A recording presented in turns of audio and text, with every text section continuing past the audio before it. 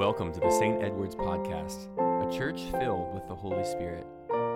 We hope that today's words will draw you closer to Christ Jesus. Please be seated.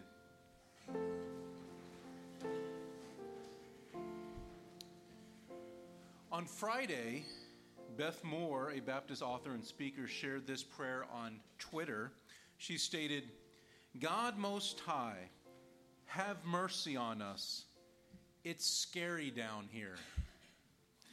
Many of us probably really identify with this prayer. Whether we follow the news or consider our own struggles in our families or in our community, it can be really scary down here. But Beth Moore doesn't just admit it can be scary down here. She addressed it to God and asked for his intervention. It was a prayer. God Most High, have mercy on us. It's scary down here. Prayer is perhaps the most important thing we do as Christians. In the Gospels, we see Jesus always excusing himself to go and pray. And as followers of Christ Jesus, we too should be people of prayer. Some have suggested that if you want to know someone's theology, what they truly believe about God, check their prayer life. If you want to know about someone's relationship with God, listen to how they pray. One of the central components in our Anglican tradition and heritage is our Book of Common Prayer. You can go anywhere in the world, in North America, Africa, Europe, wherever it may be, and find an Anglican church that is praying in the same format that we are praying today on this Sunday morning. And you might not know the language, but the rhythm and participation are the same in the liturgy. And there is a reason we call it the Book of Common Prayer. It is not called the liturgy book or the book so everyone knows what to do on Sunday. It is a book of prayer that is common to all of us.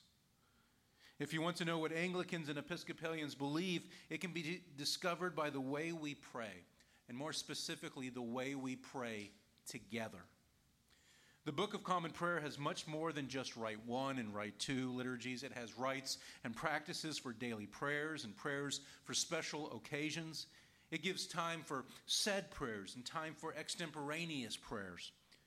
Our catechism in the Book of Common Prayer describes Christian prayer in this way. It says, it is a response to God the Father through Jesus Christ in the power of the Holy Spirit. Prayer is responding to God. And we can respond to God because of the life, death, and resurrection of Jesus Christ. And we can boldly pray in the power of the Spirit. Prayer forms us. It shapes us. Prayer defines us. It gives us direction and purpose. Prayer is how we express our hope. It gives us strength and gives us perspective. And Jesus taught us to express our hope through prayer. In the Lord's Prayer, as Jesus taught us, we say, "Thy kingdom come, thy will be done, on earth as it is in heaven." And that is a prayer of hope, a prayer of power and expectancy, because we are asking for our future glory with Christ to come, and that God's will, just as it is in heaven, will be made manifest in the world we are in the here and now.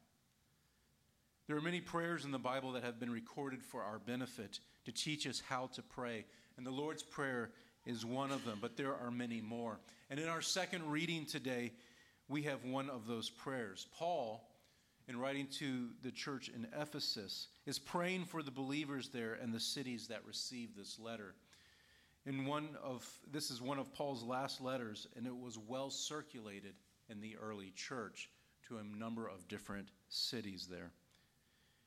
Paul gives us a great prayer and a great model of how we can pray for others.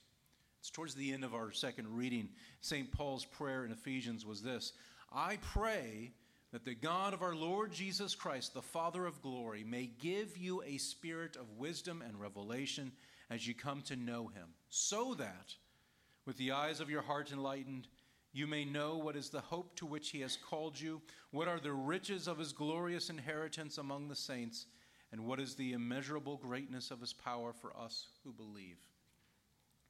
So how does Paul pray for others? In his intercession addressed to God the Father, he asks that we would be given a spirit of wisdom and revelation as we come to know him.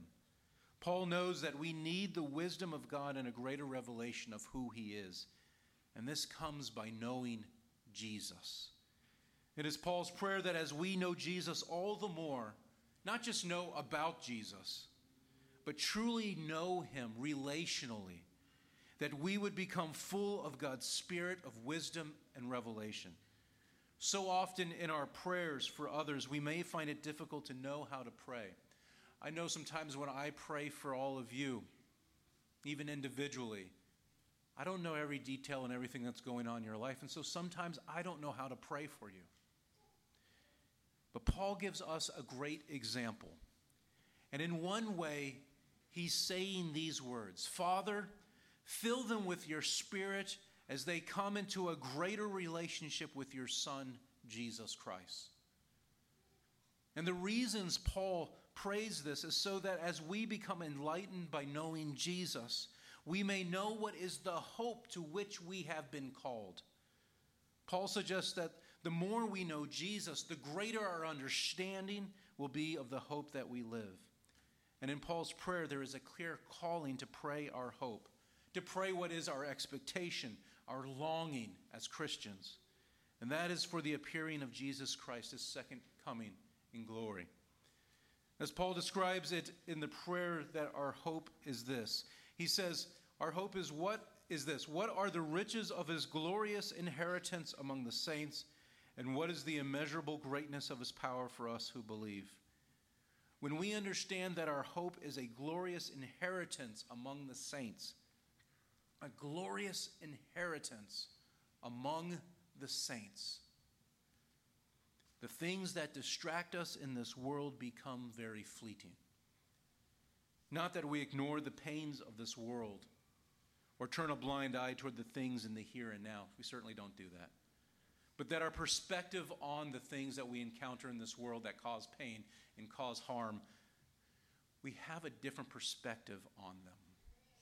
We actually confront the darkness and evil in our world because of the hope that we have. And we can do this also because of the power that is in our hope. As Paul declared that our hope is in the immeasurable greatness of his power for us who believe. Immeasurable greatness of power. And what power is this? Well, it's not the power from believing in ourselves. It's not the power of influence or money or politics. Paul describes this power in the next few verses as he writes, God put this power to work in Christ when he raised him from the dead and seated him at his right hand in the heavenly places, far above all rule and authority and power and dominion, and above every name that is named, not only in this age, but also in the age to come. And as he put all things under his feet and has made him the head over all things for the church, which is his body, the fullness of him who fills all in all. God's power was made manifest in the resurrection of Jesus Christ and his ascension to the heavens. And so, why is that the power of our hope? Well, listen to this verse from Romans 8. If the spirit of him who raised Jesus from the dead dwells in you, he who raised Christ from the dead will give life to your mortal bodies also through his spirit that dwells in you. You see, our future resurrection with Christ Jesus is based on Jesus' resurrection. And that is our hope. And when we pray for a better understanding of that hope, it enlightens our hearts, it transforms our vision, it gives us a new perspective on this scary world that we have down here. And that's why I really like this prayer from Beth Moore. God Most High, have mercy on us. It's scary down here. It's not just a positive statement, positive vibes only, ignoring reality. But it's also not a woe is us, the world is doomed. It's God Most High. In other words, there is not a greater power. Have mercy on us. In other words, intervene and give us strength. And then a sensible reality that the world is sometimes a scary and difficult place. As we embark on another calendar year, we don't know what 2020 holds for us, for our community, for our nation, for our world. Nevertheless, may we be people of prayer. In our coming and in our going, in our prayer closet and in the car, at church and at home, in the marketplace, and while we have our screen time. May we be people of prayer. I want to give you a final thought, a challenge, if you will. Sam Albury, a priest in our Anglican tradition in the United Kingdom, recently wrote an article, and in there he suggests 2 things to pray for as you walk into church. So maybe we could do this all year. He said, before you walk into worship, plead with God for at least one great encouragement to your walk with Him, and pray that He might make you that encouragement for someone else. May we make that our prayer when we gather together for worship. Lord, encourage me today, and may I be an encouragement to someone else as I enter these doors. May that be one of the postures of our heart when we gather for worship this year. And may we be a people of prayer, no matter how scary it gets down here. Amen. Thank you for joining us in this conversation today. We will continue to pray that our teachings are impacting you for the kingdom of God. If you'd like to learn more about our community, you can find us on stedwardsepiscopal.com or on Facebook.